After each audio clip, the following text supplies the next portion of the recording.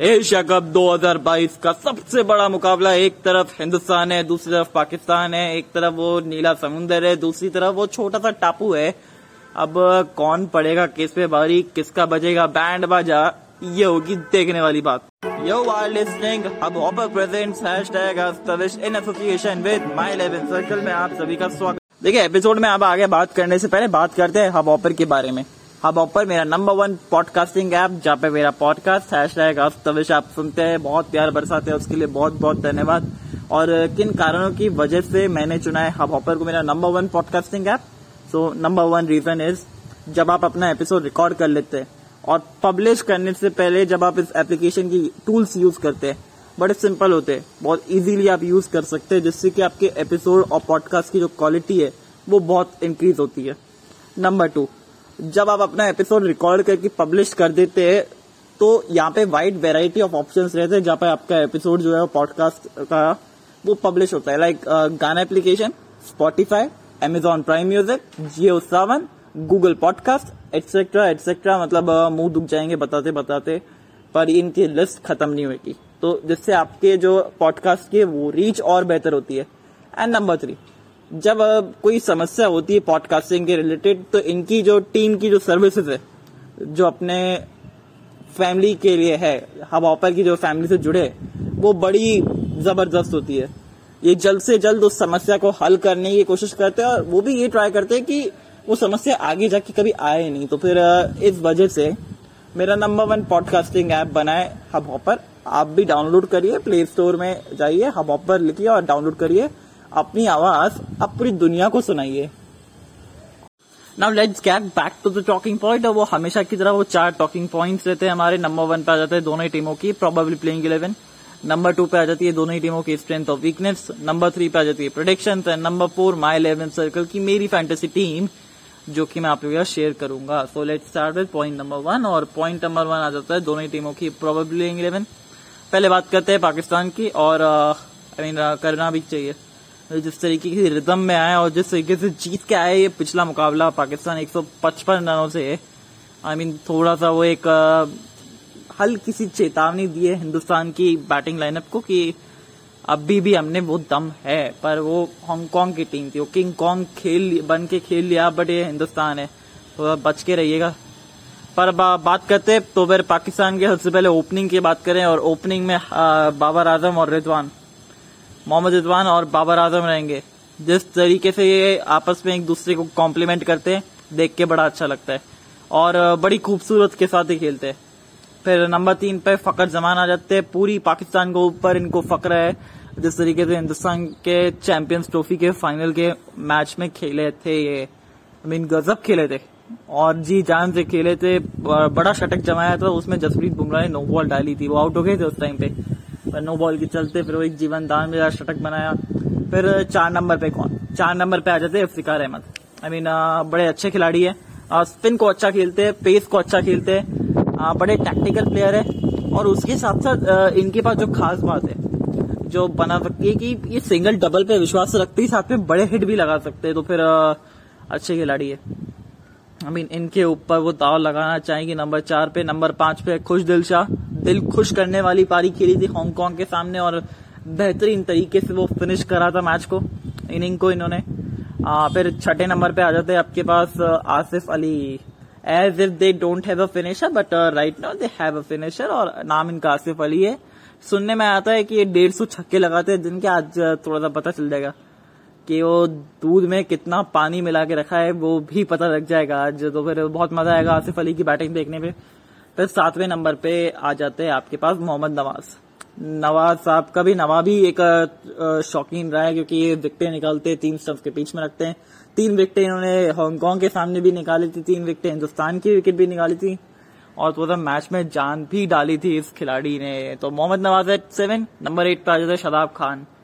खान साहब भी ग्रेट है, गजब खान साहब है, लेग स्पिन डालते, गुगली भी डालते हैं, और साथ में इनका गुगली एक्चुअली धीमा रहता है, ये उनके गुगली धीमी रहती है। 3 स्टंप्स के बीच में डालना प्रेफर रखते हैं, तेज गति से भी डाल सकते हैं, धीमी गति से भी डाल सकते हैं। मतलब ये पिच को कंडीशंस को रीड करके ये काम अच्छा कर लेते हैं। तो फिर that's also great point. Number 9 पे आ जाते हैं अब यहाँ से समस्या चालू होती है ना, क्योंकि पहले क्या था, शाहीन शाह अफरीदी नहीं थे, कोई दिक्कत नहीं जी, आ गए हसनैन उनकी जगह।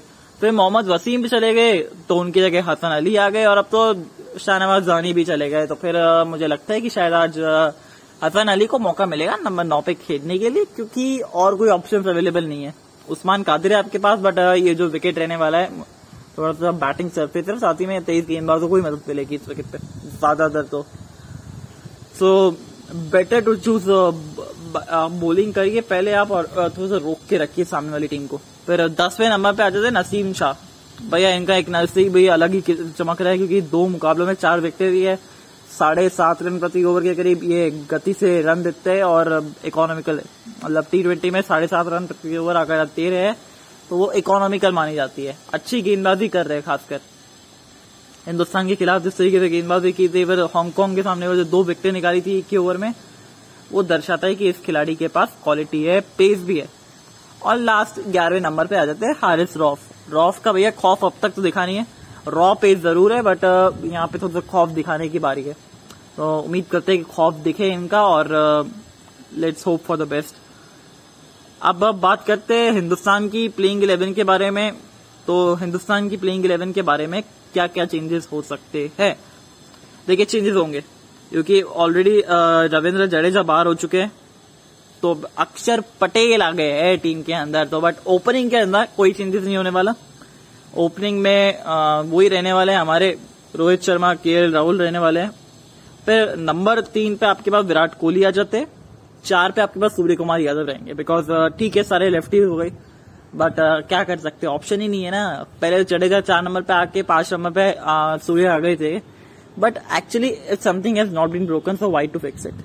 आपने लास्ट मैच में तो अच्छा किया ही ना, आपने लेफ्ट आर्म ऑफ स्पिनर को टैकल किया ही ना, तो फिर आप यहाँ पे भी कर सकते हैं। मोहम्मद नवाज, शादाब खान को आप टैकल कर सकते हैं, अपने इंस्टिंक्ट्स पे भरोसा रखिए।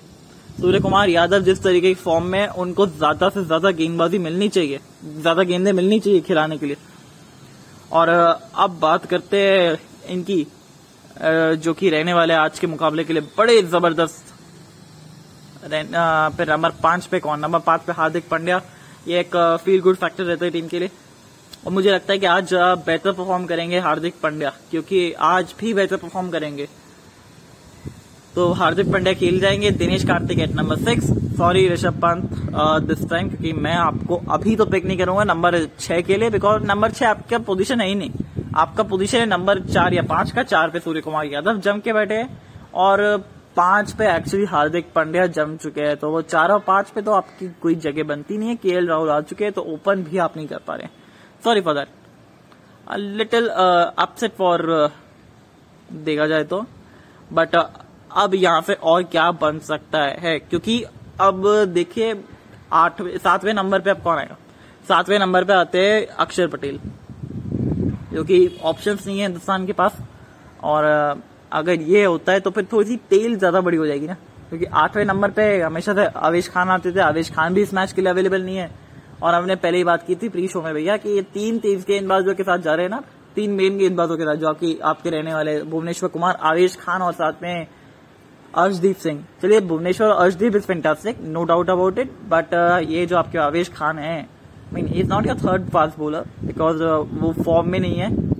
तो मुझे लगता है कि शायद रविचंद्रन अश्विन खेल जाएंगे, थोड़ी सी बैटिंग आपको डेप्थ दे देते ये। तो I am going with actually, दिल तो क्या है कि आप जाइए अश्विन के साथ। 9वें नंबर पे आ जाते हैं अर्शदीप, 10वें पे भुवनेश्वर, और 11वें नंबर पे युजवेंद्र चहल। तो total 3 spinners, 3 pacers, that's it, done and dusted. ये होने वाली है हिंदुस्तान की प्लेइंग 11, जो कि अच्छी है, खराब नहीं है, पर तो तेज गेंदबाजी के जो धार है ना इस विकेट पे काम आने वाली है। वो तो टोटल 3 तेज गेंदबाज है, अगर उनमें से भी किसी तेज गेंदबाज का दिन खराब हो गया ना, फिर तो भैया लग गई हिंदुस्तान की, थोड़ी सी बुरी हालत हो जाएगी ना। अब बात करते हैं पॉइंट नंबर 2 पे, दोनों टीमों की स्ट्रेंथ और वीकनेस। देखिए दोनों टीमों की स्ट्रेंथ की अगर बात करें तो पहले हिंदुस्तान की स्ट्रेंथ की बात करते हैं, और हिंदुस्तान की स्ट्रेंथ है इस टीम की गेंदबाजी। रविचंद्रन अश्विन अगर आज खेल जाते तो थोड़ी सी बैटिंग भी देते। भुवनेश्वर कुमार, हार्दिक पांड्या, अर्शदीप सिंह, युजवेंद्र चहल, तो ये जो है वो स्ट्रेंथ है इस टीम की। फिर साथ ही में नंबर 2 स्ट्रेंथ आती है वो 4, 5, 6 के बल्लेबाज। I mean Hardik Pandya, Surya Kumar Yadav, and Dinesh Karthik slash Rishabh Pant. तो मुझे लगता है कि ये 4 5 6 जो पहले 1 2 3 ताकत हुआ करती थी, वो 3 नंबर का भी आज का ताकत में जोड़ दीजिए, क्योंकि विराट कोहली अच्छी रिदम में लगे हैं और मुझे लगता है कि विराट कोहली आज अच्छे परफॉर्म करेंगे। आज विराट कोहली और बाबर आजम पाकिस्तान के लिए बड़ा अच्छा काम करेंगे, विराट कोहली हिंदुस्तान के लिए करेंगे, ऐसा मुझे प्रतीत होता है। क्योंकि विराट कोहली रन में आते तो फिर वो लगातार खेलते, रन में लगते, बट बाबर आजम 2 मुकाबले फ्लॉप हो गए। वहां पे मुझे लगता है कि शायद आप कॉम्बिनेशन के अंदर बाबर आजम को फिट बैठते हुए देखेंगे, अच्छा करते हुए देखेंगे। तो एक और जो स्ट्रेंथ हो गई वो ये है, और फिर साथ ही में गेंदबाजी के विकल्प है इस टीम के पास। लेट बी वेरी ऑनेस्ट, पहले 5 गेंदबाजों के साथ खेला करती थी भारत, जिसमें एक किसी का दिन खराब हो गया तो आपके साथ आपको पूरे 4 ओवर डलवाने पड़ते थे, पर अब यहाँ पे आपके पास 6 गेंदबाजी के विकल्प है। और ये अच्छी कप्तानी थी, ये अच्छी सोच थी, और इसी सोच की वजह से ये बड़ा कमाल कर रही है हिंदुस्तान की टीम। तो वही मुझे लगता है ये एक अच्छी खासी स्ट्रेंथ है। अब वीकनेस के बारे में आते हैं। वीकनेस हिंदुस्तान टीम का यही है, थोड़ा सा वो बैटिंग का फॉर्म 1 2 3 का, अगर 1 2 का फॉर्म आ गया वापस से तो फिर सब कुछ सॉर्टेड आउट हो जाएगा। बट अगर 1 2 का भी फॉर्म नहीं आता है ना, तो फिर गड़बड़े आ जाती है इस टीम के साथ। तो फिर थोड़ा सा सब्र करिए, 1 2 का फॉर्म में आना जरूरी है, और उम्मीद करते हैं कि फॉर्म में भी आए जल्द से जल्द, क्योंकि ये बड़े खिलाड़ी है, ये बहुत बड़े खिलाड़ी है, ये बड़े मैच के प्लेयर है, और आज बड़ा मैच है हिंदुस्तान के लिए। अब एक और बड़ी समस्या ये नजर आती है कि हिंदुस्तान क्रिकेट टीम में जडेजा नहीं है। जडेजा नहीं है तो फिर आप वो नंबर 4 पे यूज करने वाले खिलाड़ी को, जडेजा वैसे खिलाड़ी थे जो कि नंबर 4 5 कहीं भी आ सकते थे, वो अब आप यूज नहीं कर सकते। तो वो आपने एक फैसिलिटी खो दी, प्लस फील्डिंग एफर्ट जिस तरीके से वो डालते थे, अक्षर पटेल का उस तरीके का फील्डिंग एफर्ट नहीं रहता, बट अच्छे फील्डर है, एक गन फील्डर है, बट जडेजा जितने गन नहीं है ना। तो ये एक समस्या है, जडेजा का लॉस एक बहुत बड़ा प्रॉब्लम होने वाला है। और आवेश खान नहीं है आज के मुकाबले में, ये थोड़ी सी खुशी मनाने वाली बात है कि दुखी मनाने वाली बात है, ये देखने वाली बात है। तो अब बात करते हैं एक्चुअली पाकिस्तान की स्ट्रेंथ और वीकनेस पे। पाकिस्तान का जो स्ट्रेंथ और वीकनेस मुझे लगता है, जो कि पहले वीकनेस की बात करें तो जो गेंदबाजी है इस टीम की, वो इतना एक्सपीरियंस नहीं करता। अच्छा आप नसीम शाह की बात कर लीजिए, अभी डेब्यू किया, बट उससे पहले लीग्स वगैरह खेलते तो इतना एक्सपीरियंस नहीं है, यंग खिलाड़ी है, और प्रेशर सिचुएशन में किस तरीके से खेलेंगे ये देखने वाली बात है।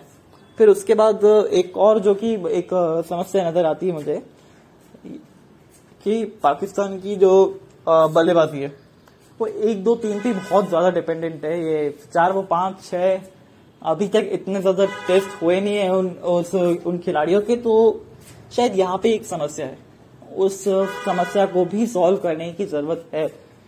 तो मुझे लगता है कि ये वीकनेस होनी चाहिए इस टीम की। अब बात करते हैं स्ट्रेंथ की। स्ट्रेंथ इनकी गेंदबाजी काफी अच्छी है, विकल्प है काफी सारे।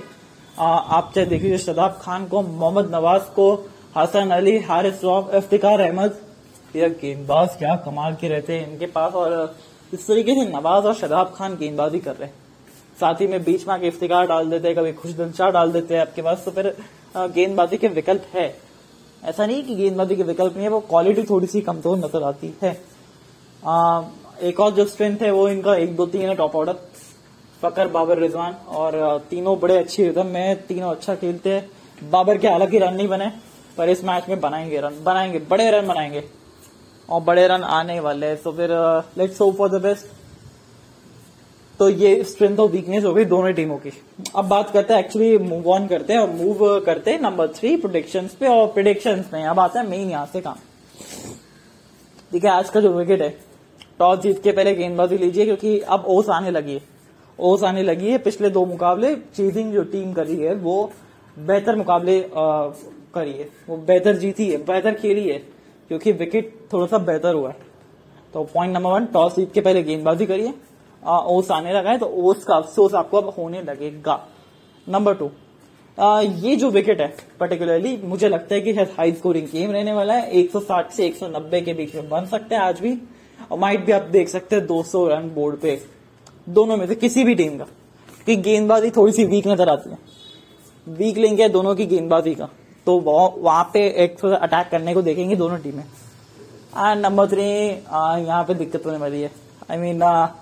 किसके साथ जाए ये एक बहुत बड़ी समस्या है। आई मीन दिल कह रहा है हिंदुस्तान, बट दिमाग कह रहा है कहीं ना कहीं आउट ऑफ द माइंड कि अगर पाकिस्तान जीत जाता है ये मुकाबला, जो कि थोड़ी सी चांसेस बेहतर है, क्योंकि जो क्वालिटी तेज गेंदबाजी है वो पाकिस्तान के पास है एज कम्पेयर टू इंडियन की bowling lineup. Let be very honest, तो इंडियन फैंस थोड़ा गालियां मत देना ये सुन के, बट वहां पे ये दिक्कत हो गई कि यहाँ पे हिंदुस्तान के पास सिर्फ एक भुवनेश्वर अर्शदीप है।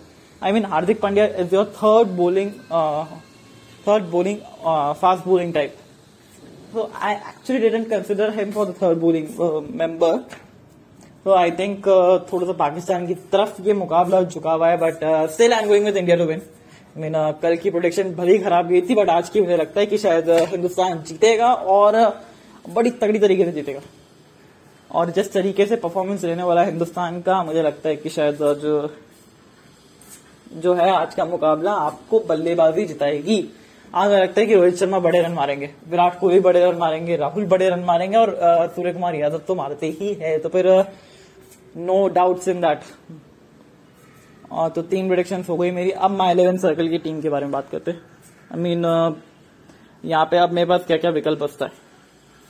देखिए, विकेट कीपर में मैं ले रहा हूँ केएल राहुल, रिजवान को। 2 विकेट कीपिंग के ऑप्शंस रहेंगे मेरे पास। डी के बहुत ज्यादा नीचे बैटिंग करेंगे और शायद इतनी बैटिंग की जरूरत भी नहीं पड़े हिंदुस्तान को। अब बात करते हैं एक्चुअली बैटिंग में, तो रोहित शर्मा, विराट कोहली, सूर्य कुमार यादव, फकर जमान, बाबर आजम, तो 5 प्रॉपर बल्लेबाज हम लेके चल रहे हैं आज के मुकाबले में, जो कि मैं खिलाने वाला हूं। फिर आते तीसरा जो पॉइंट है ऑलराउंडर्स में। ऑलराउंडर्स में मैं किसको खिलाऊं? आई मीन ऑप्शन है मेरे पास, हार्दिक पांड्या है, शताब खान है, मोहम्मद नवाज है। तो तीनों को मैं छोड़ नहीं सकता, क्योंकि शताब खान, मोहम्मद नवाज इस विकेट पे थोड़े से रन रोकने के काम आएंगे। और अब लास्ट में 11वां जो ऑप्शन बचता है वो मैं किस टीम में चाहता हूँ। आई मीन दिल कह रहा है नसीम के साथ जाने का, पर भुवनेश्वर ने पिछले मुकाबले में इसी टीम के खिलाफ बड़ी अच्छी गेंदबाजी की थी, तो भुवनेश्वर के साथ मैं अभी जा रहा हूँ। टॉस के बाद हालांकि मैं चेंजेस करने वाला हूँ, क्योंकि मैं थोड़ा सा ज्यादा रिस्क ले रहा हूँ सिर्फ एक ही गेंदबाज के साथ जाके, तो शायद मैं ये बदलूं, क्योंकि एक ही गेंदबाज के ऊपर आप थोड़ा निर्भर नहीं रह सकते। एटलीस्ट आपको 2 गेंदबाज चाहिए, तो फिर मैं शायद एक बल्लेबाज कम करके या फिर एक विकेट कीपर हटा के आपको मतलब एक गेंदबाज एड ऑन कर सकता हूं। तो फिर टॉस के बाद एक्चुअल रियल टीम जो है ना वो मैं बनाऊंगा। तो फिर तब तक के लिए take care, tata, bye bye. And इस गेम में ना फाइनेंशियल रिस्क है और इसकी आदत लग सकती है, तो please play sensibly and according to your risk.